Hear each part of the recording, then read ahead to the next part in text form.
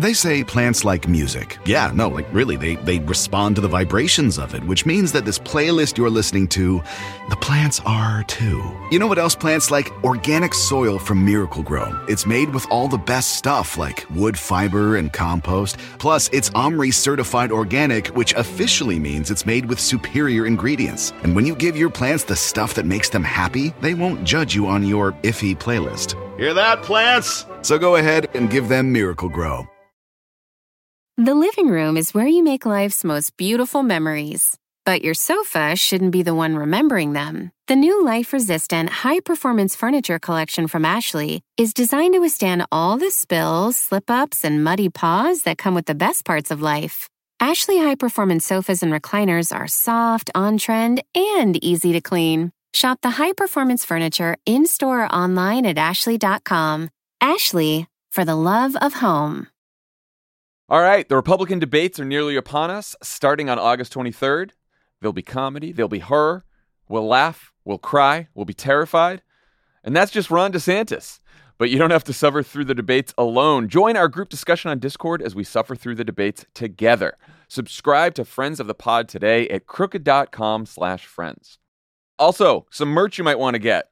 This year's hottest accessory for supporters of abortion access. Our Bros for Roe merch. Are you a bro for Roe? This merch is for you.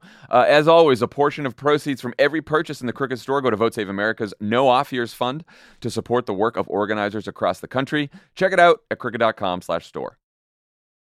Where does that cooperation come from? Well, the cooperation can come from the platforms themselves deciding that they're going to do it.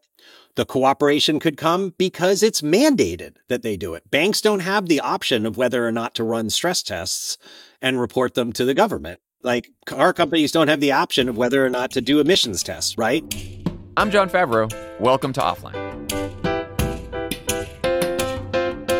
Hey everyone, I'm Max Fisher sitting in for John this week. How is social media changing us? This is, to me, one of the most important questions that we face right now. So much of our culture and politics get routed through social platforms. We all feel how powerful it can be in shaping what we feel and think, and with Biden and Trump tied in polls, understanding social media's influence on our democracy is as important as ever. It's why I was so excited to see a big new project studying how Facebook influences its users.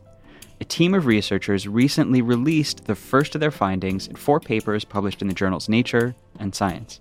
You may have seen some of the headlines suggesting that the studies show that Facebook isn't so bad. The Atlantic said, quote, "So maybe Facebook didn't ruin politics." But I don't think that's what the studies actually found. And I don't think it does justice to what are really interesting and really nuanced discoveries about Facebook's impact on its users. Joshua Tucker helped assemble and lead the team that's been working on this for 3 years. He's a political scientist at New York University and co-director of its Center for Social Media and Politics. He spent 10 years studying social media. And like me, he spent a lot of his career before that studying international politics, but then got interested in how platforms like Facebook might be influencing us. He's here to talk about what his team found, what lessons we learned about Facebook's role in our world, and what it was like to collaborate on the project with the company. As always, if you have comments, questions, or episode ideas, please email us at offline@crooked.com. After the break, John returns.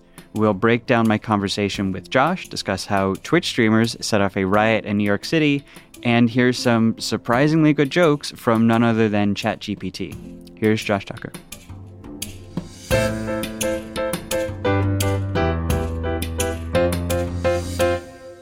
Josh, welcome to Offline. Thanks, Max. It's great to be here. Let's talk about your team's new research on mostly Facebook, but also on Instagram. We'll get into the specifics of these 4 studies in a moment, but I'm curious if there's a main organizing question or mission that you see as driving the project. Yeah, I mean, the main organizing question was that in the aftermath of the 2016 U.S. elections, we had so many unanswered questions and so much speculation about the impact of the platforms on the U.S. 2016 elections. And it wasn't just the U.S. 2016 elections. It was also things like Brexit in the U.K. There was just so much speculation and so much discussion of how social media was changing electoral politics and was changing things around elections. And so the motivating question was, could we have an opportunity to, in 2020, have better understanding of the role of Facebook and Instagram in the context of the US 2020 elections as a first step to beginning to understand how social media impacts electoral politics, but also the entire, sort of politics around elections. Was there a kind of starting hypothesis, again, not for the individual studies, but for the broader project about what that impact might be or might have been in 2020? Yeah, no, there wasn't a starting hypothesis. What there were starting questions, in the sense that they were big scientific questions that actually dovetailed very well with what the public was interested in knowing, that animated what we were doing. So we were originally approached by people at Meta to see if we wanted to be involved with this collaborative project. And the context of the project was going to be the US 2020 elections, Facebook and Instagram in the US 2020 elections. And once Talia Stroud, my lead of the academic team on this project, and I put together the team that would go ahead and implement all of this research on the academic side, the very first thing we did was we sat down and said, okay, what are the questions we want to answer? What are the topics we want to be exploring before we got into the question of research design and what particular studies would look like and who would work on which studies? And the four big questions that we wanted to answer were, what was the impact of social media on polarization in the context of the 2020 elections? What was the impact on participation in the context of the 2020 elections? What was the impact on people's access to and understanding of information in the context of the 2020 elections, which would also include misinformation and disinformation? And then finally, we were interested in the impact on beliefs in legitimacy of the electoral process, which, we went into 2000, we started this in early 2020. Obviously, we didn't know where the world was going to go in that regard as the elections unrolled, but we thought that this would be a big question here. It's such a wide view of the platform's possible roles. I feel like that really says something about, by the time this project started, the enormous scope of what we thought social media's impact could be. And you mentioned that the project started in early 2020. I think that February, just as the pandemic was kicking off, and then you guys actually conducted it starting late summer and through that fall. And that's a pretty tumultuous period to be thinking about social media and democracy. So I'm curious how events in the news over the course of that year might have shaped either your thinking on what to look for or maybe just your expectations for what you might find. It's a great question. And, you think back to what that time was like in everybody's lives. I mean, I try in not one to. way, yeah, exactly. This was, in one way it was, the fact that everybody moved to remote work made working on this project easier, because this was being done with people who were at universities all over the country. The meta researchers we were working with were not all in the same place. And obviously, because of the pandemic, then everybody was at home. But everyone was transitioning to a world where you were doing really important research in Zoom or whatever online platform it was that you were working. And so I think there was a sense that, like, this is what we were doing here. This is how we were going to do it. There wasn't, there weren't larger questions about it. It was going to be, you're going to hop online and do this. Now, obviously, in March of 2020, as we were first starting all these things up, it was, tumultuous. And, and one of the reasons that, there are a lot of reasons why this has taken so much longer than any of us thought it was going to take when we agreed to get involved with it and when we started on this project. But one of which was obviously that was a crazy time for people figuring out what was going on with their families, what was going on with their lives. So it did put, extra hurdles into the process of doing this research. On the other hand, the fact that everything was on Zoom made the way we put these research teams together, and the fact that we were doing all these weekly meetings, all the time for these studies, and it was all on Zoom, that kind of felt a little more normal in a weird way. Yeah, that makes sense.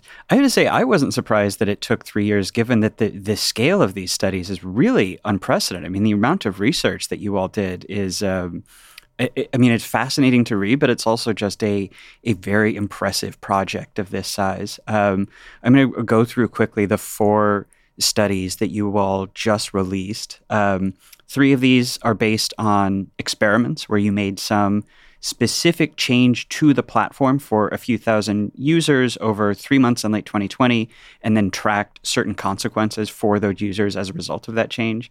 In one, you switched a bunch of users from the usual news feed where the content you see is selected and sorted by Facebook's algorithm or Instagram's algorithm to a simpler news feed that simply shows the newest content from your network first. It's sometimes called reverse chronological. In another, you tweaked the algorithm to show users less content from politically like-minded friends, groups, and pages. In the third experiment, you blocked users from seeing reshares. So those users did not see posts that their friends had clicked share on to reshare into other people's feeds.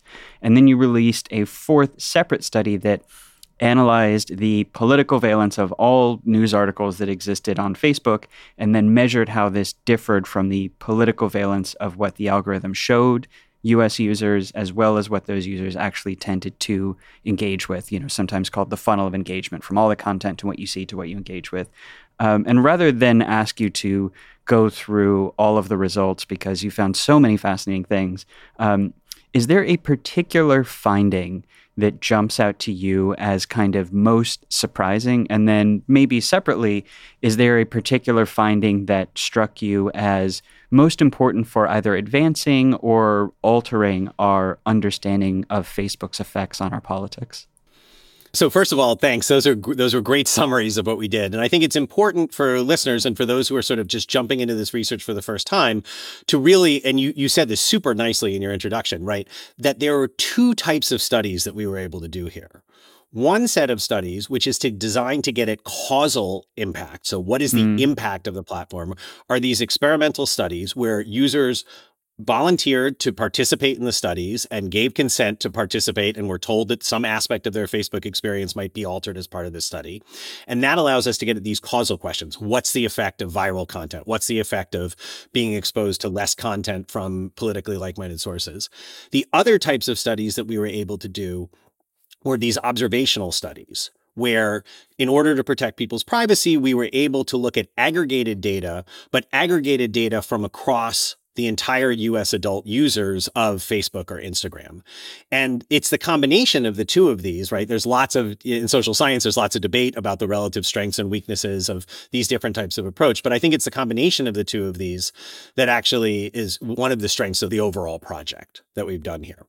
So the three big findings from across the study is that first, we did find that the algorithm and these different platform affordances that you were talking about, they really did have a big impact on people's on-platform experience. So that was the first big finding across the papers. The second big finding, which comes out of the observational paper, but a little bit out of the like-minded paper, is that we did find that there's a good deal of ideological segregation on Facebook when it comes to consumption of political news. So when we're talking about URLs here, the links that people click on that they see in their feeds that are political news, we find lots of them that are primarily seen by liberals, and we find lots of them that are primarily or exclusively seen by conservatives. And that effect was especially strong for conservatives, wasn't it? Yeah, it was asymmetrical. There is a section of news on Facebook that is almost entirely seen by conservatives and not seen at all by other people.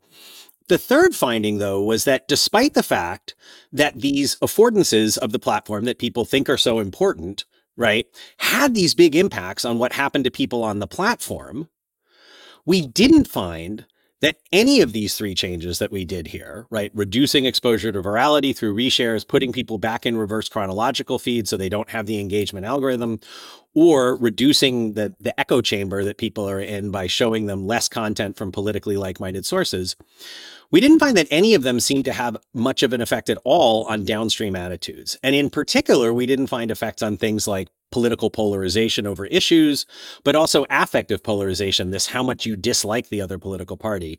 Changing these things for 3 months, and that 3 months is a big question, right? 3 months is really long by the standpoint of an academic study. Maybe it's not that long by the standpoint of, people's lifetime experiences with these platforms. But by changing these things for 3 months, we didn't see any impact on these kind of attitudes, these downstream attitudes. So it's a big impact on the on-platform, but much less in the off-platform attitudes. Well, let's hold on that for a second, because a lot has been made in the discussion of these studies of the fact that none of those three experiments curbing these really core features of the platform caused affected users to become less polarized. Facebook put out a statement saying basically that this proved that the platform doesn't cause polarization or affect users' political views. The Atlantic ran a write-up of this with the headline, "So maybe Facebook didn't ruin politics." And the New York Times said these studies complicate the idea that social media algorithms are politically harmful or should be regulated. And I have to say, I think that, to me, what the studies said was a little bit more nuanced. And even if they had said that, I think it's maybe a bit of a misunderstanding of how social science works to suggest that these experiments disprove or somehow undercut all of the prior research showing a link between social media algorithms and polarization or other political effects. But what lessons do you take from the fact, or what lessons, I guess, should we take from the fact that these three experiments did not lead affected users to become less polarized? Right. So, Max, you said when you reached out to me, you were excited to nerd out about the science here. So I'm going to go in that direction just a little bit. Right. So my take from a very kind of social science-y nerd out perspective here is these should update our priors a little bit, but they should not in any way, shape, or form be interpreted in some of the broad ways that people are talking about here as saying, oh, well, of course, now this shows that social media has no impact on political polarization. So let me explain why. We did these studies. Obviously, we designed these experiments because we thought we were going to test and capture these effects that everybody thinks, or that there was a lot of literature. There's a lot of theoretical literature, certainly a lot of speculation in public discussion and public discourse about these different aspects. That's why we were picking these different aspects of the platform experience. And what was incredible about the study was the access we had to be able to look at each of these different aspects independently. We had been able to do, like we had done at our lab, Matt Gensko and Hun Alcott had previously done deactivation experiments. We had done some at the Center for Social Media and Politics. Those are sort of blunt tools where you can say all of Facebook or no Facebook, all of WhatsApp or no WhatsApp. Here in this study, we had the ability to go in and say, okay, we're just going to try to get at virality. We're just going to try to get at the engagement algorithm. And we try, obviously we were somewhat constrained by time in terms of how long we were going to run these things. But from the point of view of social science studies, 3 months is actually a really long intervention to get people, to do these kinds of changes. And so obviously we ran the studies because we had theoretical reason to think that changing these aspects of the platform would have these impacts on things like polarization. And so the fact that we found over 3 months that they didn't have the impact, it should update our prior, but it should update our prior a little bit. Why a little bit? Well, because there are a lot of reasons that we want to caveat why our research, doing this for 3 months, cannot answer the question of does social media cause political polarization, right? The first thing is we did this for 3 months. Maybe if we'd done this for 4 years, maybe if people had reverse chronological feed for the entire administration since the 2016 election, you would have seen a different effect than what we found in the 3 months leading up to the election. So maybe it was just too short a period of time. We also did it during the election campaign. Now, we were interested in the election campaign because in part, this is when politics is most heated and most front of center in people's minds. Maybe it's the case that people were being overwhelmed by information they were getting about the election, and they were getting it from TV and radio and their friends and other social media platforms. And so making a surgical change to their Facebook experience, that just wasn't strong enough to actually have the kind of change in this period of time. So maybe if we had done these experiments in a less politically heated time, we might have seen a different effect. You and I go way back in international politics. My background is in comparative politics, right? It's possible that if we ran this in a multi-party system, or if we ran it, in a more single-party system, we might see different things. So I think we want to be really careful about extrapolating across space as well as extrapolating across time. And then finally, the question that we can absolutely not answer here is the counterfactual of, if we had a world without social media, would there be lower levels of political polarization? This study was never designed to be able to answer that question. We were impacting, a very small portion of the population for a particular time at a particular moment. What we learned, though, is that there are not simple fixes to really complex problems. So what would have been great if we had found some sort of silver bullet that, oh, if you make this change to the platform Right. in the 2 months leading up to an election, it lowers tensions in the country and people don't hate each other. They don't have as high levels of affective polarization.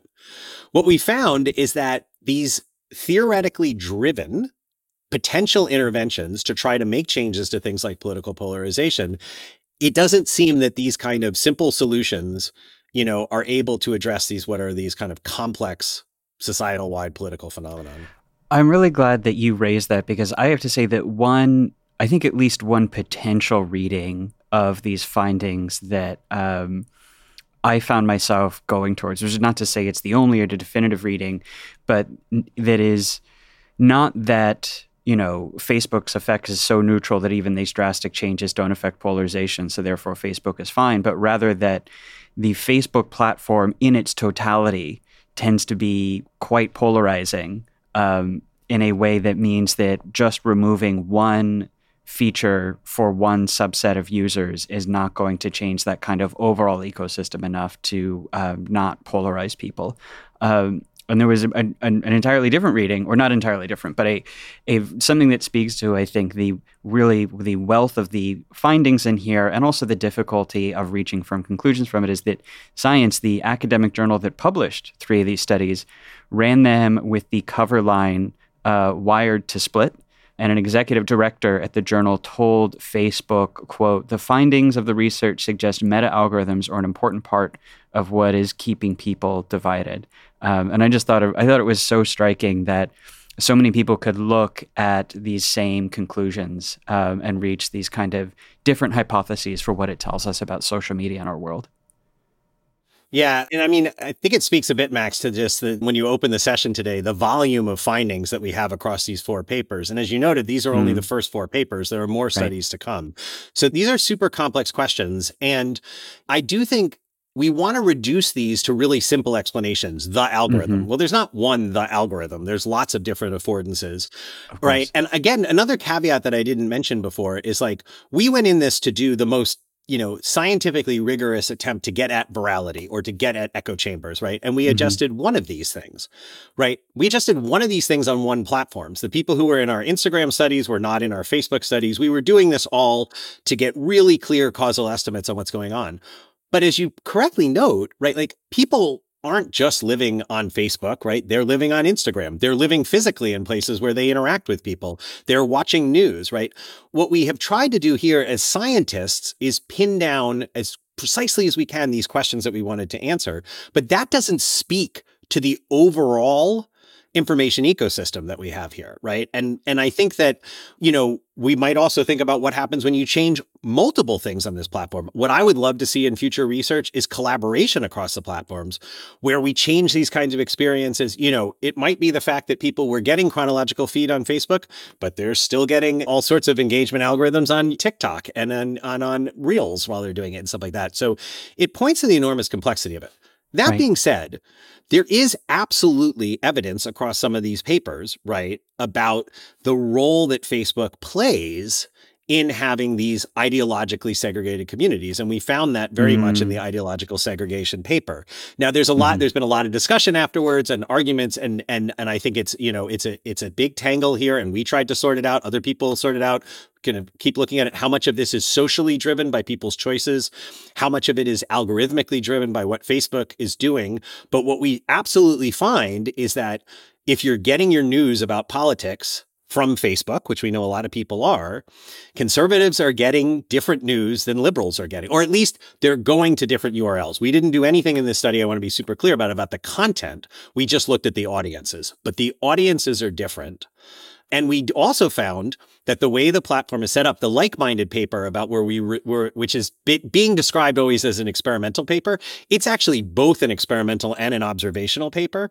And there's really interesting observational findings in it because the experimental work looked at changing it so that people got less content from politically like-minded pages, groups, and friends.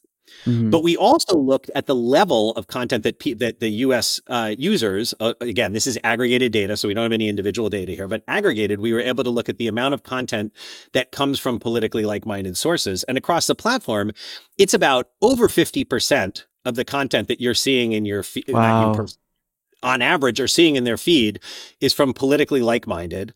About a third of it or so is from neutral, like things that are neutral, and only about a sixth of it or so looks like it comes from cross-cutting. Maybe a little more than that comes from cross-cutting. So Wow, there's that little. about Facebook. Yeah. So there's something about again being on Facebook, and this is again, there's tons to sort out here in terms of the extent to Sure. which it's algorithmically driven or socially driven. And if you want to talk about that, we can talk about the complexity of all of that.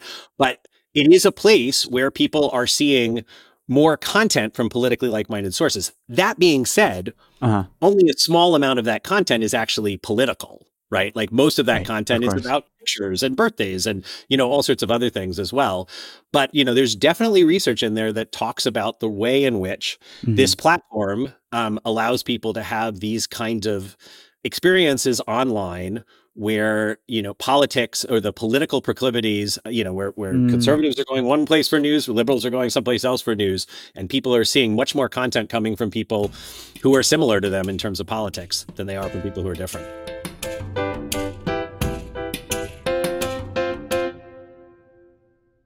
Wherever the road may take you, Discount Tire and Continental Tire get you there safely with the perfect combination of style, comfort, and price. Get a set of Continental tires at your local Discount Tire store or online at discounttire.com. Discount Tire, let's get you taken care of. The living room is where you make life's most beautiful memories. But your sofa shouldn't be the one remembering them. The new life-resistant, high-performance furniture collection from Ashley is designed to withstand all the spills, slip-ups, and muddy paws that come with the best parts of life. Ashley high-performance sofas and recliners are soft, on-trend, and easy to clean. Shop the high-performance furniture in-store or online at ashley.com. Ashley, for the love of home. You can host the best backyard barbecue when you find a professional on Angie to make your backyard the best around. Connect with skilled professionals to get all your home projects done well. Inside to outside, repairs to renovations. Get started on the Angie app or visit Angie.com today. You can do this when you Angie that.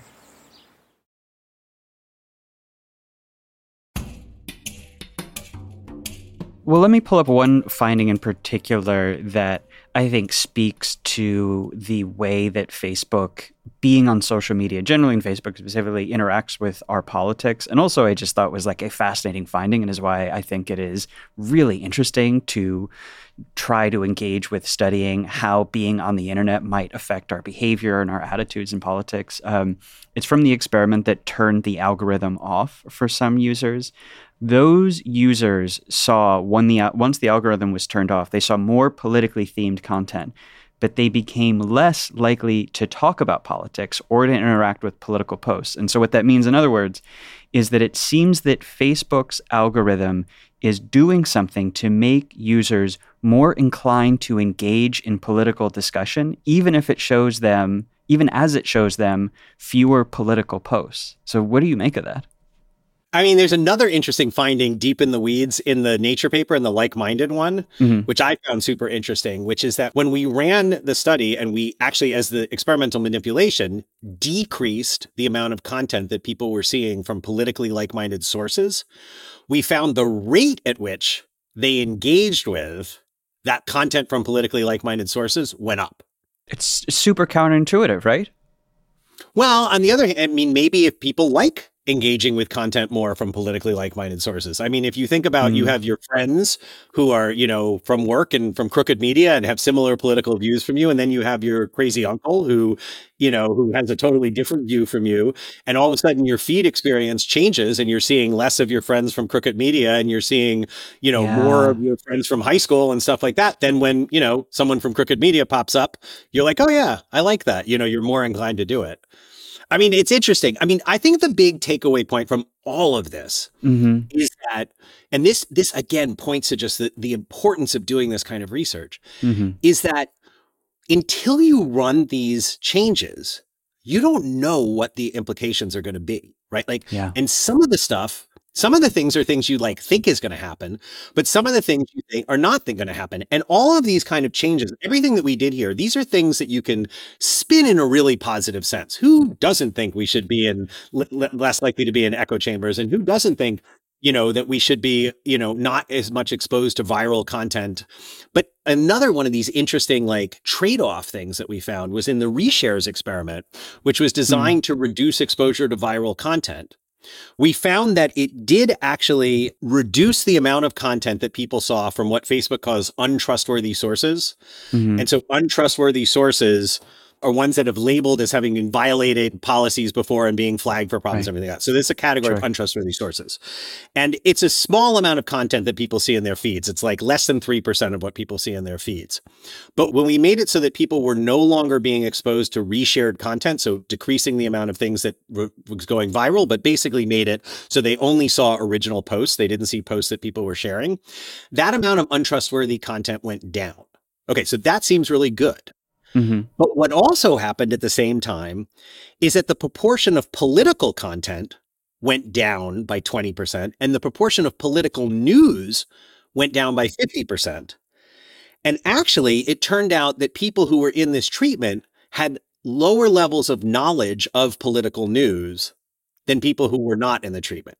So you had these kind of weird trade-offs here, or not weird trade-offs, maybe they're expected when you think about them. But the trade-off is it turns out what we've learned from this is that when one of the important ways people get exposed to politics and political information and political news is through these reshares. Now, that's also the way they get exposed to this lower quality content.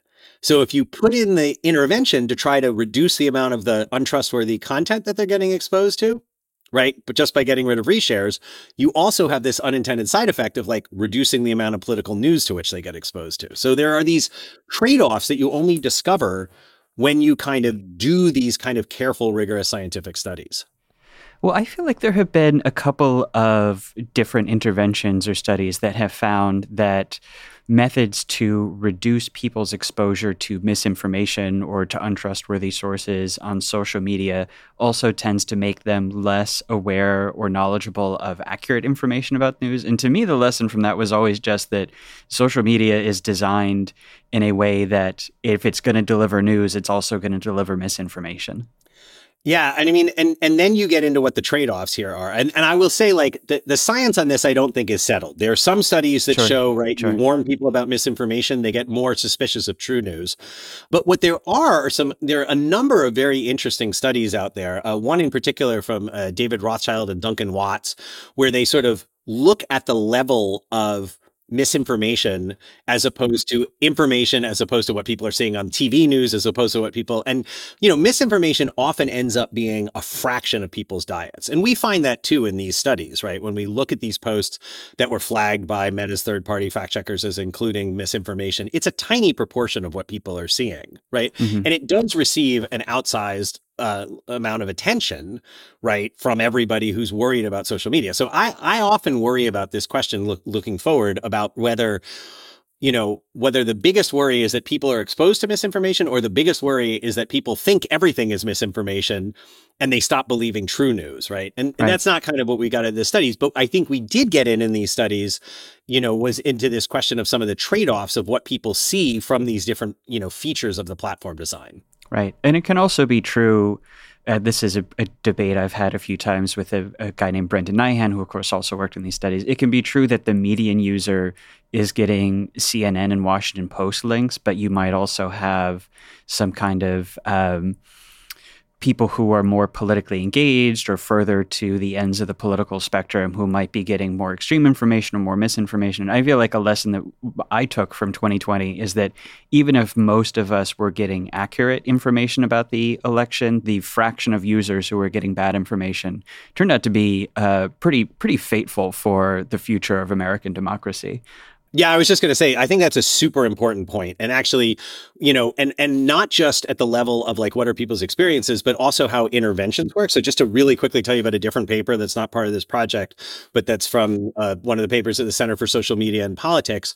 We looked at what happened to people's media diets and their ability to identify factually correct information and non-factually correct information when we installed one of these browser warning systems that like flashes green if it's a trustworthy link that you're going to and Oh, flashes red yeah. if it's a non-trustworthy link.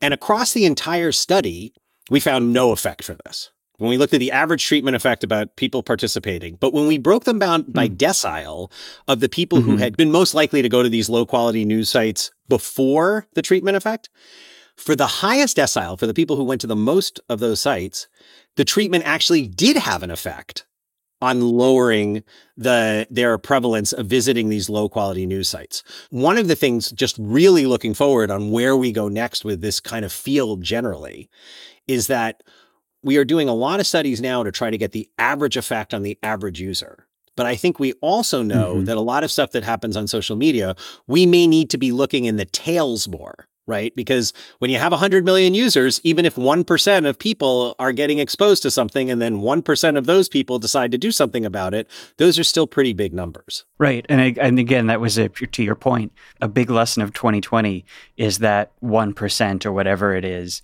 those are the people who were storming, state capitol buildings over the course of the summer over COVID restrictions. Those are the people who were, or may have been the people who were spreading QAnon, which of course didn't start on Facebook, but was popularized, I think, by Facebook, or the people who ended up sieging the Capitol in January 2021. So I'm really excited to see what you guys do looking into that. I want to ask you about the experience of collaborating with Meta, the company that owns Facebook, Instagram, and WhatsApp.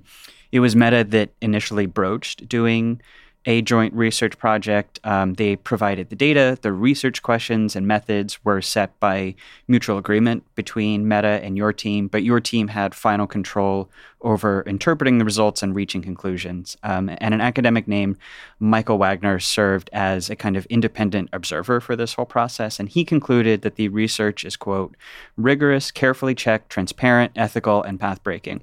But he said that it should not be a model for other future research projects because it gave the company too much influence. And I assume you agree with the first of his two conclusions, but I'm curious what you make of the second of those.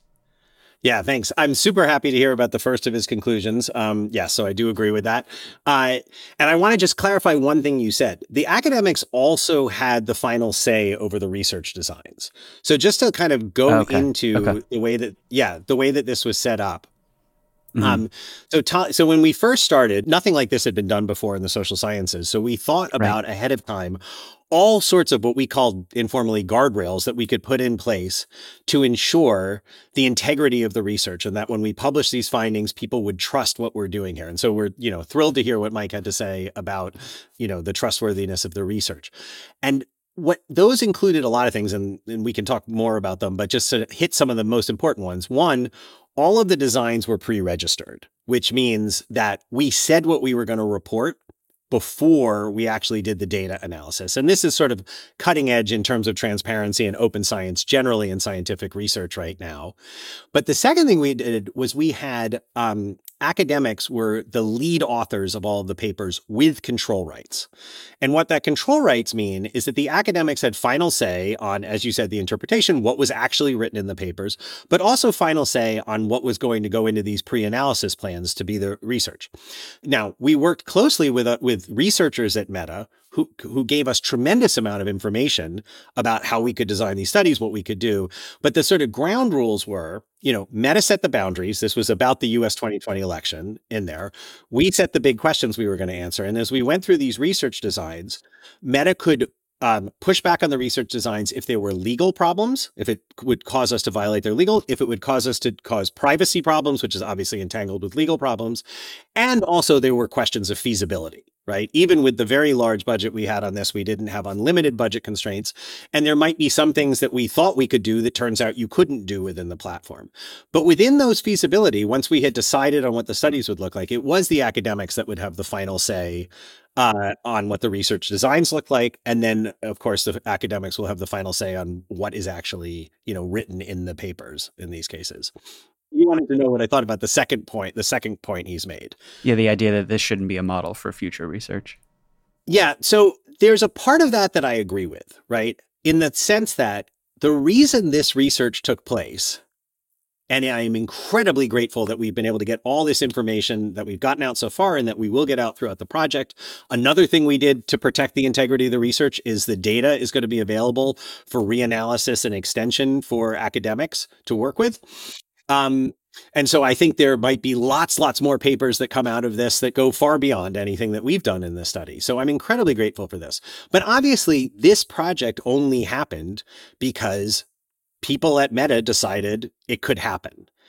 And from that perspective, I don't think that that's where we want to be as a society, where we get these incredible views into what's happening on these platforms only when the platforms decide that we should do that, right? Like, so in that sense, I agree with Mike's part of it. Where I might push back a little bit is I do think this model of having teams of external researchers who get expertise and access from the platforms and support from the platforms, and who set very, very careful ground rules about what is going to be done in terms of reporting the results of that research. I think that is a model. I mean, I agree with Mike. I hope that it's a model that we can use in a way when it's not just the platforms deciding it, but it's society deciding this kind of research needs to take place. But I do think a lot of the innovations we've come up with in terms of how to guide these collaborations, I hope very much. I mean, my dream is that we not only get this study out of the work that we've done here, but we also get more of these types of studies being done in other times, on other platforms, in other countries. There's so many unanswered questions here that we as society should have the answers to.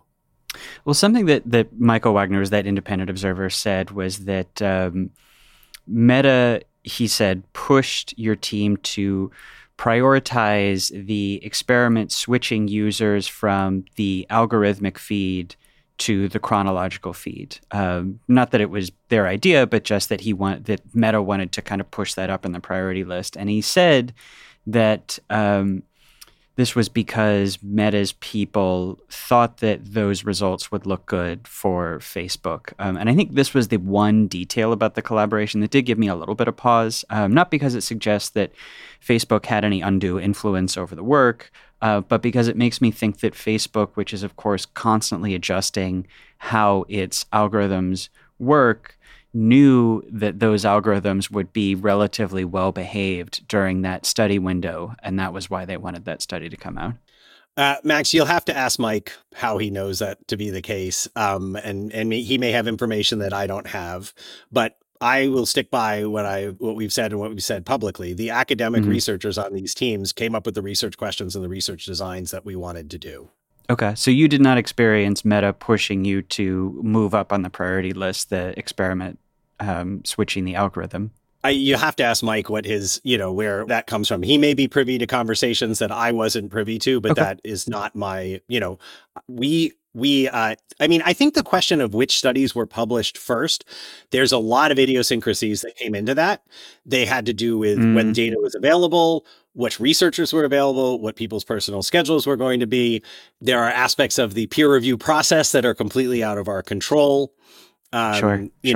From my perspective, those were the papers that were ready first, and we moved to send them to publication. And as other papers become ready, we will move to send them to publication. The desire to run a chronological feed experiment, that came from the researchers. Okay, fair enough. Well, let me ask you about a different aspect of collaborating with Meta.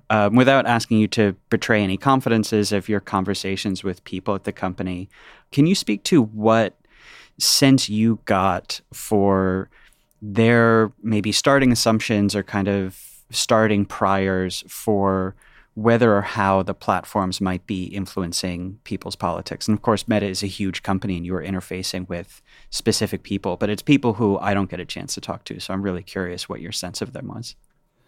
Yeah, so it's a good opportunity here. Like when we talk about Meta, I'm a political scientist, right? Like, and sure. We often recoil at when people say Russia thinks X. We're like, actually, we know the Ministry of Defense thinks this, and the FSB thinks this, and the Anti-Corruption Task Force, guys think this, and it's the same. Meta's a big corporation, And the thing I think that's really, I would love for people to understand is that our interactions were with researchers.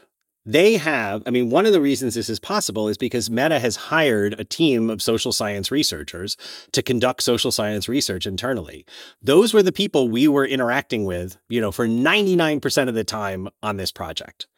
We occasionally, early on when we were putting these guardrails in place, so another one of the guardrails is that we said we would not do this and the academics would have walked if this had been part of it. And we agreed to that as a team. We would not do this if Meta had right of pre-publication refusal, which is the right it has when its own employees do research, is to say, we don't like the results of this, you can't publish it.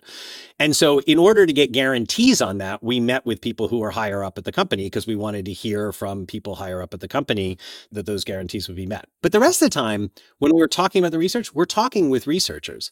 And so the conversations that we were having about the research that we were going to do were the same kind of conversations that we have with researchers who work in the academy. What are the key scientific questions? What are the answers we want to try to get? What are the methods that we feel comfortable using? And we had a big group, 17 people on the academic side, and there were a lot of Meta researchers as well. In terms of what was Meta's priors about what the outcome of this research would be, you'd have to ask people who work there. I can't, I don't want to be in the business of speculating what other people were thinking. The researchers that we had conversations with, they were very similar to the conversations we have with everybody. What does the literature say? What are the unanswered questions? And what could we do here to answer those questions that we were not previously able to do? Yeah, I think that tracks with kind of my experiences. I know quite a few, as I'm sure you do, social scientists who have gone to work at Meta, which is understandable. The academic job market is really tough right now, and, tech is hiring, why not? Who, in my experience, tend to have views similar to yours and mine, or at least a very open, thoughtful, nuanced mind about it. Whereas the executives who I've talked to, who of course were not involved in the research, but of course greenlit the project, tend to be very hostile to the idea that there is anything to the academic research on social media's influence in our politics. It makes me very interested in the kind of inner dynamics of the company that led them to choose to do this in 2020. So I want to end by kind of taking a step back to consider the totality of research into social media. What do you think are the most important points of scholarly consensus today on how social media affects our politics or doesn't? Or are there any? That's a big question. I think the most important point of scholarly consensus is that we still continue to only be able to answer a fraction of the questions that we want to be able to answer in this regard. So where there is scholarly consensus is we need a mechanism to ensure that there's data access and that researchers are able to access the kind of data to answer these kinds of questions so that we can inform the public. And there's all sorts of different levels of this. And we've been watching over the last, 6 months, as very recently, there's been, I wrote a report for the Hewlett Foundation, or with a team of people, where we said, there's too much research being done on Twitter because it's too easy to get access to Twitter data, right? Be careful what you wish for, right? Like everything is like one step forward, two steps back in this regard. And so I think there's huge consensus among the academic community. And if you look at the project we did here, there's so many things that we did here that we wouldn't have been able to do previously. Like one thing is, for all the Twitter research that's out there, and we've written a ton of papers at the NYU Center for Social Media and Politics with Twitter data, right? But we never had viewer impressions. We didn't know impressions data, what had actually appeared in people's feeds, right? And so for all the studies that we do about people's exposure to things on Twitter, it's always estimates. We know what people they follow tweeted, and so we say this is what could have appeared in their feeds, and we use that as proxy. In this project, because Meta was part of the project, we were able to get impressions data. That allows the entire ideological segregation paper to be written. We've been talking about here today. The other thing we were able to do, which we would, and we talked about this earlier in the conversation, we can do activation experiments or deactivation experiments, which are kind of like all or nothing. But in this study, by collaborating with the platforms, we were able to turn on and off individual pieces that were really important from a theoretical perspective to try to see what the impact of those things. You need to do that with the cooperation of the platforms. Now, back to Mike's point, right? Where does that cooperation come from? Well, the cooperation can come from the platforms themselves deciding that they're going to do it. The cooperation could come because it's mandated that they do it. Banks don't have the option of whether or not to run stress tests and report them to the government, right? Like car companies don't have the option of whether or not to do emissions tests, right? So I think there is consensus on this. The other thing I would argue with consensus is go back to the point I made beforehand. Like we now have more information about social media, about Facebook and Instagram's impact on the US 2020 election than we will ever have on the US 2016 election. But we got nothing about the British elections. We've got nothing about Nigerian elections. We've got nothing about the recent Brazilian elections, right? Like there is a need to think about how we ensure that the momentum from this continues to go forward. And I think that's a point of consensus here. Now, in terms of other questions, I think, there remain these, sort of huge questions that people are interested in, which is like, what types of things make people more able to discern the veracity of news when they encounter it online? And there's big questions about like what kind of studies that we do in these regards. These questions that we talked about earlier here, right? Like, are people becoming more polarized because of echo chambers online or because of virality? These are questions that we'll be answering. Now, I would say, if I had to take a giant picture view on this from the political science community, I think there is a consensus that in the aftermath of 2016, because the shock of what seemed to have happened on social media was so dramatic and it attracted so much attention, right, that we may have overprescribed the ability of experiences on social media to have impacts on big picture political attitudes. There's a whole literature in political science about whether like campaign advertising matters at all. Right. People spend billions of dollars on it, but does it just at the end of the day kind of balance each other out? Going into the 2024 election, I could probably tell you how 90% of the people in the country are going to vote right now. And I don't even know who the candidates are. We've done other research, like we had a big paper that came out earlier this year about exposure to tweets from Russian trolls during the 2016 elections. And when that happened, everybody said, oh my God, the Russians came in, they had these trolls. I mean, it was like from a national security perspective, putting on our old hats, it was terrible, right? Like the Russians were trying to hack our election. But from a political behavior perspective, the idea that you were going to see a few more tweets than you otherwise would coming from these other sources when the campaigns and the politicians and the media were all tweeting at you, to say nothing that you were doing on television and your friends and your neighbors, and to say nothing of the fact that like most people never change who they're going to vote for anyway, they just vote for their party.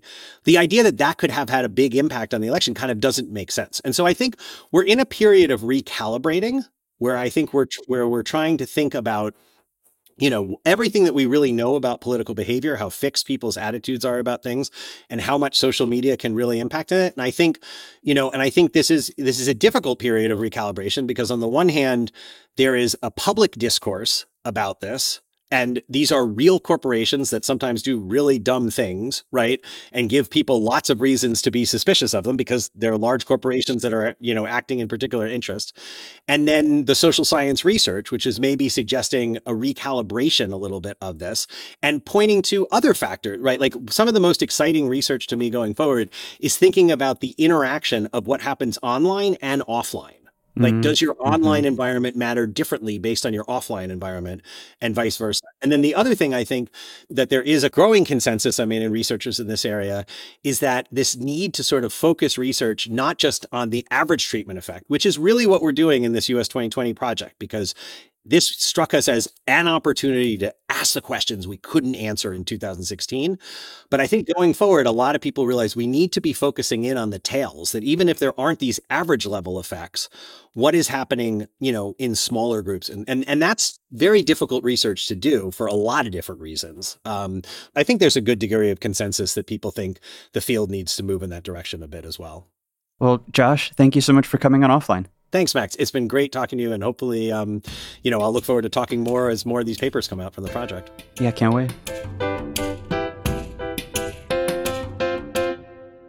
Whether you're a morning person or a bedtime procrastinator, everyone deserves a mattress that works for their style. And you'll find the best mattress for you at Ashley. The new Temper-Adapt collection at Ashley brings you one-of-a-kind body-conforming technology, making every sleep tailored to be your best. The collection also features cool-to-the-touch covers and motion absorption to help minimize sleep disruptions from partners, pets, or kids. Shop the all-new Temper-Adapt collection at Ashley, in-store or online at ashley.com. Ashley, for the love of home. You can live out your MasterChef dreams when you find a professional on Angie to tackle your dream kitchen remodel. Connect with skilled professionals to get all your home projects done well. Visit Angie.com. You can do this when you Angie that. Shopify is the global commerce platform that helps you sell at every stage of your business. With the internet's best converting checkout, 36% better on average compared to other leading commerce platforms, Shopify helps you turn browsers into buyers. In fact, Shopify powers 10% of all e-commerce in the U.S. Sign up for a $1 per month trial period at shopify.com/podcast free. All lowercase, shopify.com/podcast free, shopify.com/podcast free.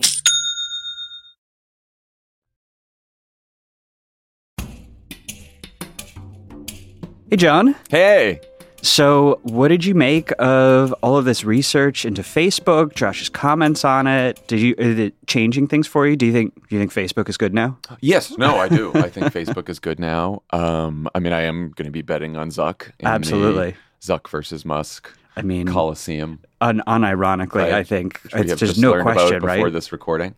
No. So first of all, great conversation. Great conversation. Yeah. You guys really nerded out. Oh my God, I love to nerd out. We had another 4.5 hours off camera going through the methodology of his. No, we didn't, but we absolutely could have. Yeah. You know, I approached this by first reading the coverage of the studies, and then you and I talked about it, and then I listened to your interview, and like I came away feeling better about the quality of the research. Despite the fact that Meta was involved.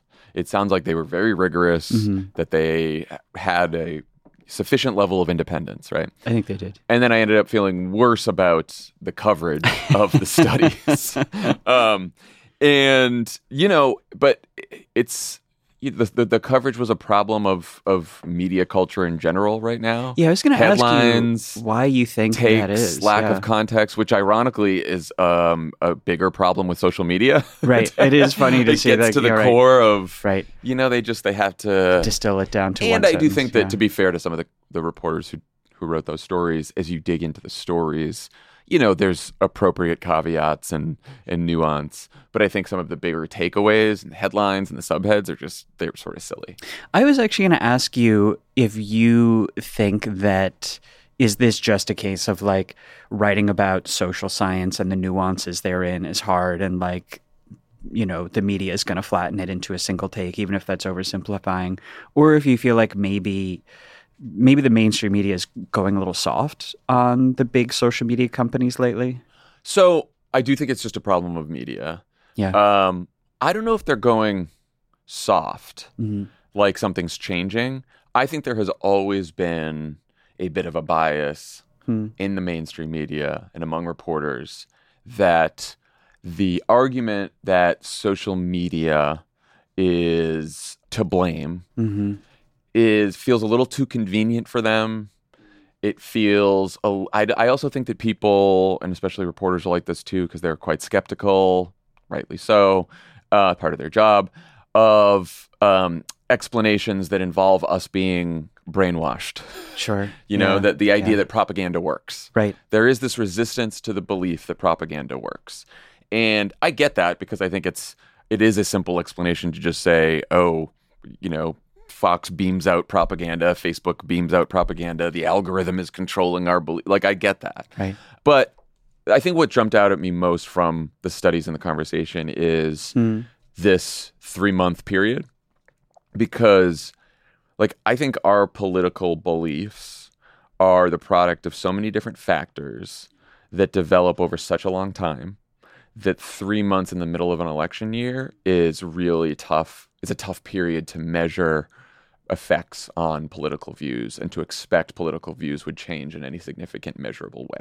Yeah, I agree with that. And 3 months, and especially when you are keeping 90% of the Facebook experience the same for people in the experiments, you're just changing like one facet of it. And like Josh was very like open about this. Like I don't think they thought that this was necessarily going to be like super transformative or that this is a way to test the totality of Facebook's effects. And it, he was very open about like, we're just testing, is turning off the algorithm for a few months going to change things for people? And that doesn't mean that Facebook is good now if it doesn't. But I think you're right that so many aspects of Facebook are all kind of pointed in the same direction to do the same thing to you, that if you turn off one part of it, I think it tracks that the other parts of the platform are going to overwhelm.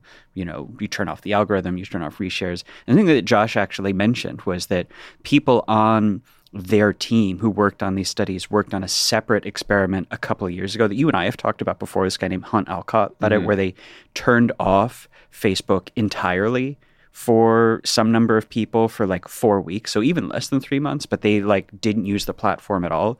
And those people saw huge drops in their level of polarization. They became much happier. They became much less anxious.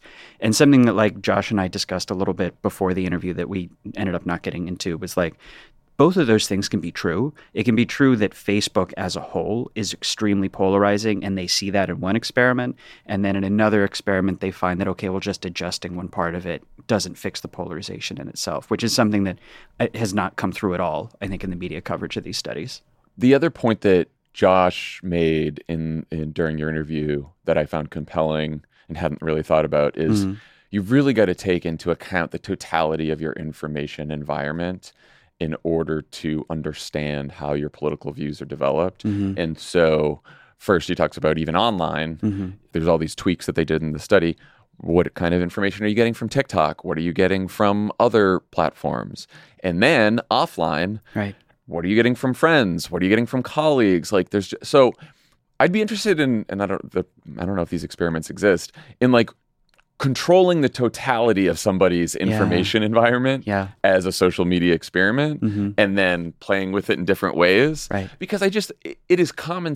I saw someone, there's a couple of political scientists who were saying this online the other day. I can't remember who it was, but it was like, political attitudes are just much more rigid than we think. And the idea that your information ecosystem really has an effect on your political attitudes does not really bear out because they come from, your parents, the way you were raised, all that kind of stuff. Right. And it's like, I get that, but it's just common sense that your political views will be shaped by the information that you receive. And whether that's animals. From people, whether that's from news, whatever it's from. And so this idea that like somehow you have these innate political beliefs that aren't going to be shaped by your information environment just doesn't make any sense. Right. And to like to Josh's credit, he raised that too. And he was like, look, you can turn off Facebook for yourself, but everybody in your community is still affected by, if not Facebook, social media, because it is so prevalent.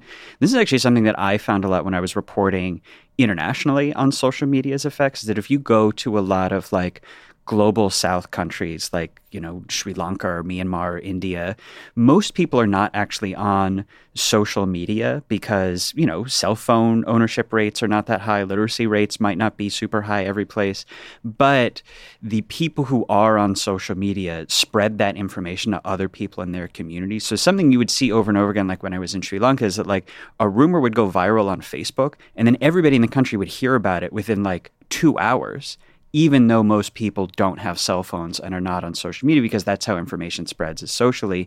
And I like, to your point, like, how do you test what it would mean to turn off social media in an entire country? It's like, well, that's actually happened a few times in like, Sri Lanka turned off all of social media at one point because there were these riots and the riots stopped immediately.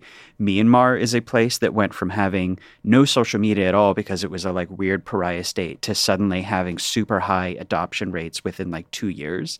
And they had a genocide. Like the country went crazy overnight. So I think that what these experiments highlight is not, Facebook's not so bad, but that the effect of social media is so pervasive that just turning off one piece of it won't fix it. And here's just a little experiment anyone can do, because I've noticed this with myself. If you watch a live news event, whether it's a debate, especially a debate, but also a big speech from a politician, or, I did this during like Trump's CNN town hall. Watch an event and don't have any social media in front of you while you watch it. Don't look at any other reactions. Don't listen to any of your friends' reactions. Just watch it. And then afterwards, like, write down what you think. Your own takes. Right. Uninfluenced by anyone else. Yeah. It will be so much different than watching it while you are scrolling through a feed. Because you are, even though you don't want to admit that you are being influenced by the hive mind take, you are. At least I find that for me. Maybe other people are, this won't happen to you. But I think the influences that social media have on you aren't just necessarily like, oh, you see too much right-wing shit and suddenly you become a Republican, and then you see too much left-wing shit and you become like, I don't think it's that simple. I agree. But I do think you're, of course, influenced by just a fire hose of takes and opinions coming at you all the time. And the like mono take that gets formed on social media that everybody in your community then like coincidentally decides that they share. Yeah. And the other thing, and you pointed this out during the conversation, I think these studies confirm one thing that we found on this show from talking through a whole bunch of different people, which is like tweaking the algorithms is not going to do anything anyway. That the problems of social media addiction, social media influence on our politics, on polarization, they are so much deeper than algorithm fixes. Right. And I remember talking to Alex Stamos about this, who had, worked at Facebook, and he made this point to me. And at first I thought it was like maybe him defending Meta a little bit, or Facebook. Sure. But when I really thought about it, and the more people I talked to, it is true that it's more an issue of, are we really meant to be connected on this scale? And in this way, too. And in this way. And through like quantified likes, quantified shares, getting social feedback from 1,000 people at once, 10 times a day. They're just such bigger problems, I think, than chronological feeds and reshares and all that kind of stuff can fix. And I think they can make a difference. Sure. I think that difference we've seen from these studies, those differences are hard to measure, but I just think there's bigger issues at play. I think it's also worth noting that it was Facebook that wanted to do, not these experiments specifically, but that wanted to do, like, they were the ones who approached the researchers and said, like, let's do some big, like, open source research into the platform.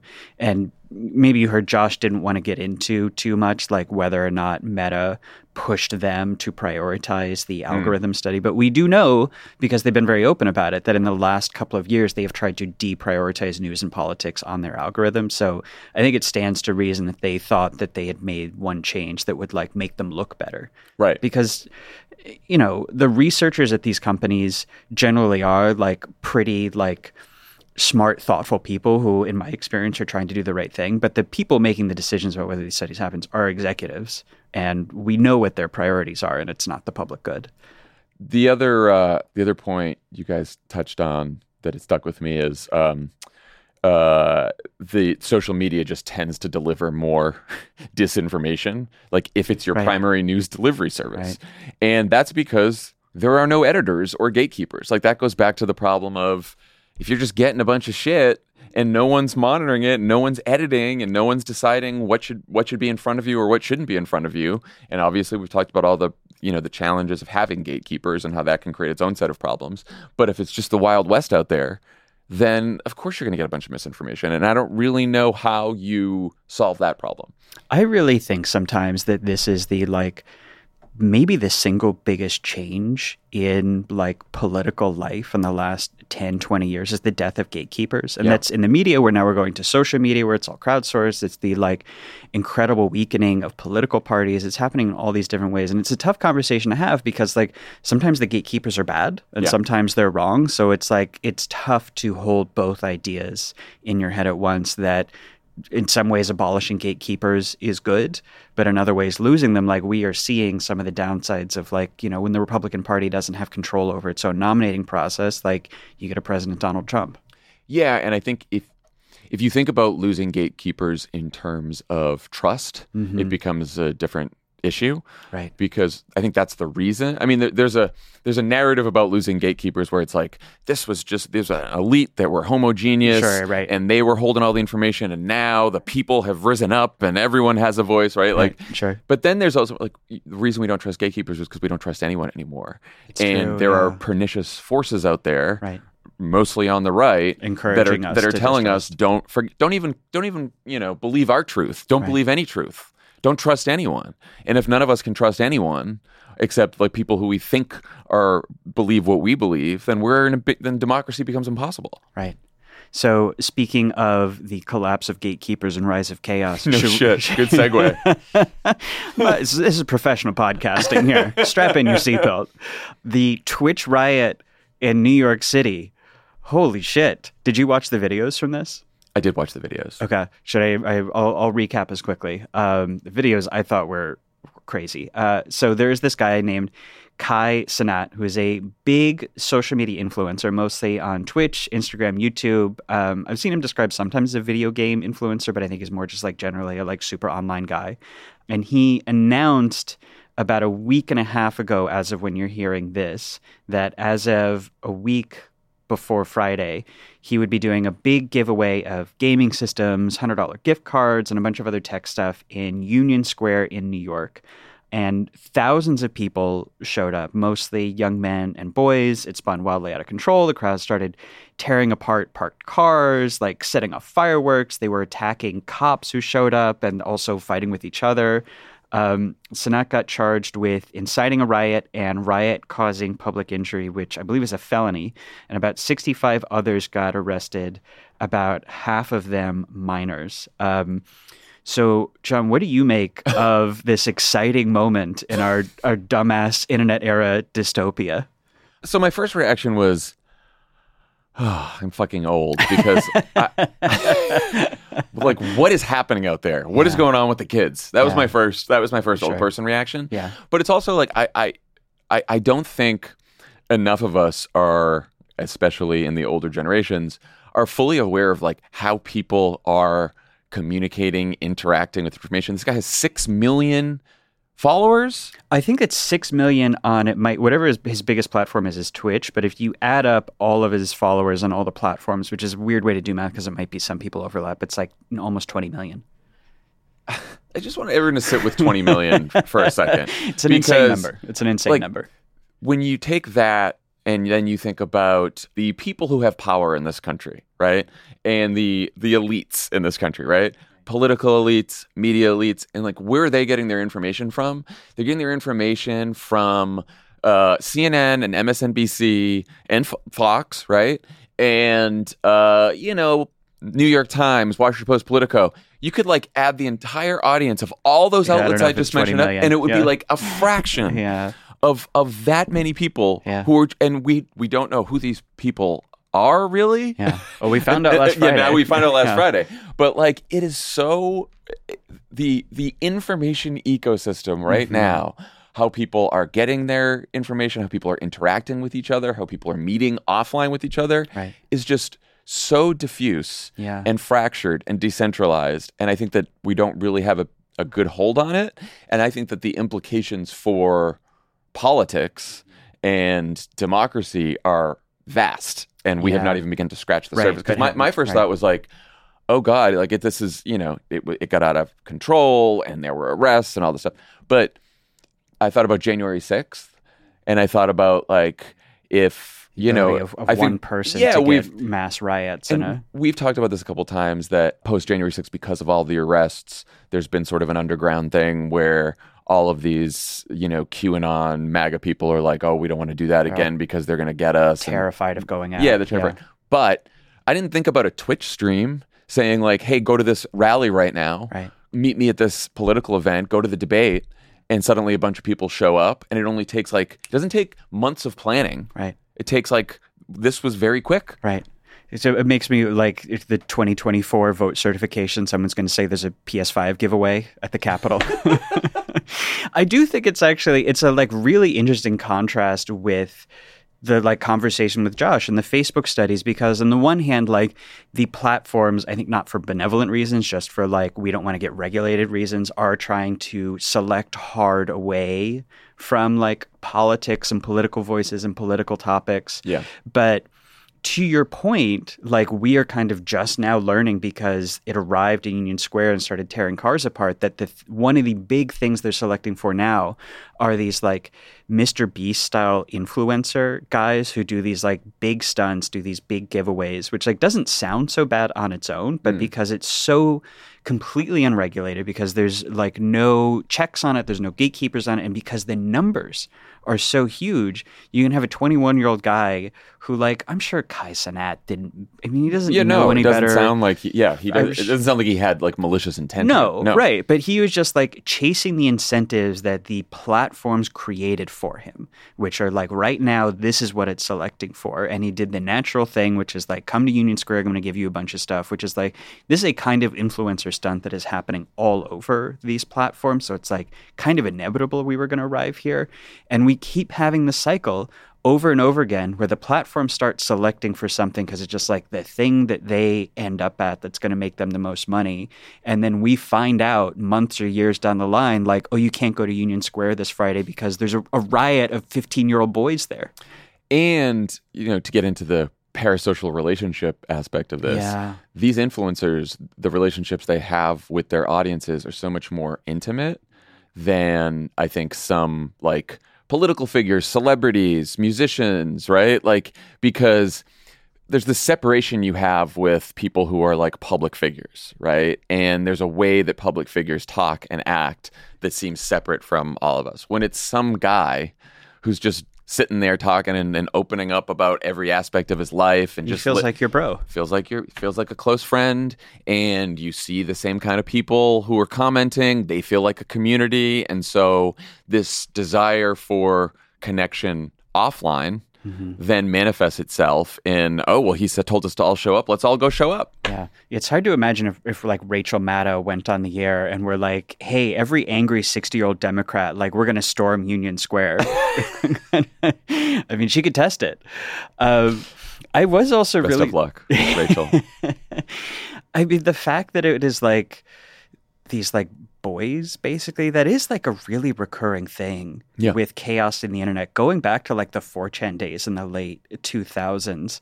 And I feel like I can say this because I used to be a adolescent or teenage boy, that like we are a malevolent force, like individually ungovernable and like in large numbers, like truly like a hurricane. Yeah. And I don't want to say like, let's lock up all the, 15-year-old boys, but it does that's a great title for this episode. We are terrified of the boys. It does go to show that when you have like them being organized in this way, like they don't know any better. It's easy for them to like get out of control. Yeah. Well, I do think that's been the case throughout history, long before there was ever technology or electricity. True. Yeah. Put a bunch of men together. Not a lot of good things happen. So we've got a big AI dystopia update. Cool. But a slightly funny one for once. So the screenwriter Simon Rich took a spin with one of OpenAI's lesser-known large language models. At the top of the show, I said it was ChatGPT. I was mistaken. It's actually a different one called Code DaVinci 002. Cool. One of my favorite LLMs. Can we start naming these things simpler names? What would you name your I don't large language model? I'll have to think about that. But there's just they're too complicated. Anyway. And so Simon, who is the screenwriter, got very freaked out by this AI's ability to do something that he thought, and I would have thought too, would have been really hard for an AI to mimic, which is to write jokes. He asked it to do Onion-style headlines. Here are a few of them, and I have to admit, I think they're pretty good. Experts warn that war in Ukraine could become even more boring. You're pitching that one to Tommy and Ben. Budget of new Batman movie swells to $200 million as director insists on using real Batman. It's pretty good. And this is my personal favorite. Story of woman who rescues shelter dog with severely matted fur will inspire you to open a new tab and visit another website. You're the one about the town. Rural town up in arms over picture in summer blockbuster Cowfuckers. These are good. I feel like I would actually I would laugh at these. If I saw these, I thought they were human. And Simon wrote in an article for Time about this, I'm not sure I could personally beat these jokes' quality and certainly not instantaneously for free. So did this change your view at all of the threat that AI? Okay. I had always been a little ChatGPT. I've used it a bunch. I don't think it's that impressive, and I think that's sort of been the consensus. I think that has tipped over into like, oh, why are we all worried about this? Yeah, this can't do anything. Simon wrote this piece not just to give us these funny Onion headlines, but to say that like there are, and I've now heard this from a couple other people who are like have been studying AI and involved with this. There are large language models that some of these companies have that they have not released yet that are far, far more advanced than what we have publicly right now. And I think that he wrote about this partly because of the writer's strike, mainly because of the writer's strike. And I noticed it because, John Mulaney, comedian, tweeted about it, and he tweeted about it in the context of the writer's strike. And it made me think that when I talked to Adam Conover a couple episodes ago, Adam was, somewhat dismissive of the threat of AI in terms of like, he's like, well, I think that the studios will try to use it, but I don't think audiences will really embrace it. Right. And, at the time I mostly agreed with him. I thought it was like a little sanguine over the threats, but I think this is a real. I think studios, production, like they'll use this. Yeah. And like I really hope that the writers get some real solid protections from this. But I think our track record historically of trying to hold back large technological advances is poor, and especially when they move this quickly. And they're moving very quickly. We have a government that is still trying to figure out how to regulate social media when the social media era is almost past now. Yeah, I know. They're getting so close to regulating Facebook, which has had declining users in the United States. So the idea that they're going to move on this really quickly. And the other problem is like, say the writers get a good deal and get some good protections on AI. That's happening in this industry, in this country, right? Like this is an international issue. Right. And the idea that we are going to be able to hold back technology that can churn out really good jokes that are hard to tell if they're written by AI or human, or then premises to movies and television shows or entire scripts is, I don't know. I'm doubtful that we'll be able to do that. And that's pretty scary. Put it back in the box. Yeah. I think it did not, and I know I've been kind of a contrarian voice on this. I don't think that this changed my skepticism that this kind of AI will ever be able to reproduce like the actual spark of human creativity, because this is like a format of joke that has been around for a long time and is like clearly has been reduced to a formula. But I agree that it reproduced that formula and did original work within that formula so effectively that like I would 100% think that these were real. And I think it's going to be impossible to not have this be like out in the world. And I think the danger is not replacing the spark of human creativity, because I would still bet on that over AI. Sure. It's competing with it. Yeah. Now there's already enough competition among humans. Now there's going to be competition between humans and AI. Right. And I think that's going to be incredibly disruptive. And to Simon Rich's point that it can produce it at enormous scale instantaneously. Yeah. So we're going to close out with the most important news story, certainly in technology, maybe in the world, the Elon Musk, Mark Zuckerberg alleged cage fight. Elon Musk is tweeting that it's definitely happening. And if that guy says something, you can take it to the bank. That's solid. He's implied in the past that it will be at the Colosseum in Rome. That's a twist. I did not know that. I didn't know that was an implication. He that was produces honestly a lot of content about this cage fight that nobody thinks he's going to go through with. He tweeted, I think a couple days ago, everything will be. He said it will be somewhere in Italy, but wouldn't say where. And he said everything done will pay respect to the past and present of Italy. So we love to pay respect to the present of Italy. And all proceeds will go to veterans for some reason. It's unclear what veterans did to be dragged into this. What percentage odds do you give to this thing like actually happening? I hate to say this, but I think fairly high. Really? Yeah. Wow. Can you put a number to it? I'll do 70. 70? What pushed you up? Because these are two really bored rich guys who have incredibly high opinions of themselves. Yeah. That I would argue are unwarranted, but they're there, and they have been shown to have many people around them who tell them everything they say is a good idea. That's true. So everything gets pushed towards it. Now, what cuts against this is I know Elon tweeted a couple weeks ago. I will never. That he might have to postpone this because he gets some back surgery. Oh, is he have to postpone it? Is his little backy hurting him? No, I think they said that he said today this is going to be in March, so I guess he's got some time. Okay, sure. But I don't know. I think this could happen. I'm gonna. And they love attention. I'm sorry, that should have been the number. They love attention. So that is part of why I would created the attention economy. That's they did. They are running the attention they economy. Running the attention economy because they crave attention more than anyone, particularly Musk. Well, so this is part of why I would put the odds at like 7%. Oh wow, 7. That's right. Okay. I'm taking the under. I like it. I mean, first of all, Elon Musk lies about everything. So the more he says it's going to happen, the more I think it's definitely not going to happen. I think he knows that if he sustains a direct hit of any kind, his heart will explode and all his weird like plastic surgery will pop off of his face. And I also think if they are doing it all for attention, which I think is a very good bet, I think they know that if they're constantly delaying it, if it's constantly about to happen, then you always have attention for the thing about to happen. Once you do it, then it's over. Right. Especially because I think the fight would last about 18 seconds. Because you think Musk is going to get his ass kicked. I hate to give it to Mark Zuckerberg on this one, but I think he is doing actual athleticism, whereas Elon Musk appears to just be like a weird big guy with a bizarrely shaped chest. Yeah. I hate that we're going to watch it. Oh, I mean, if there is something to watch, we're going to be there live. I think we're going to be Howard co-selling it from the sidelines. Yeah, offline special bonus episode live from the Coliseum. I can't wait. All right. For the glory of Mussolini. For the glory of Rome.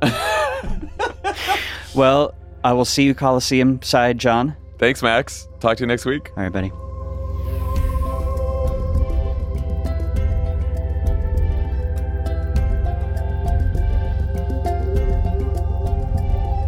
Offline is a Crooked Media production. It's written and hosted by me, John Favreau. It's produced by Austin Fisher. Emma Illick-Frank is our associate producer. Andrew Chadwick is our sound editor. Kyle Seglin, Charlotte Landis, and Vasilis Fotopoulos sound engineered the show. Jordan Katz and Kenny Siegel take care of our music. Thanks to Michael Martinez, Ari Schwartz, Amelia Montooth, and Sandy Gerard for production support. And to our digital team, Elijah Cohn and Rachel Gajewski, who film and share our episodes as videos every week.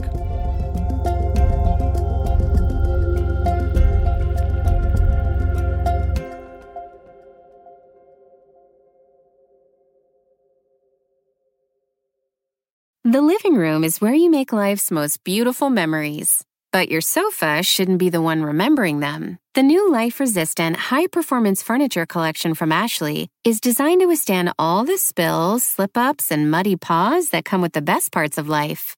Ashley high-performance sofas and recliners are soft, on-trend, and easy to clean. Shop the high-performance furniture in-store or online at ashley.com. Ashley, for the love of home. You can start your day off right when you find a professional on Angie to get your plumbing right first. Connect with skilled professionals to get all your home projects done well. Visit Angie.com. You can do this when you Angie that.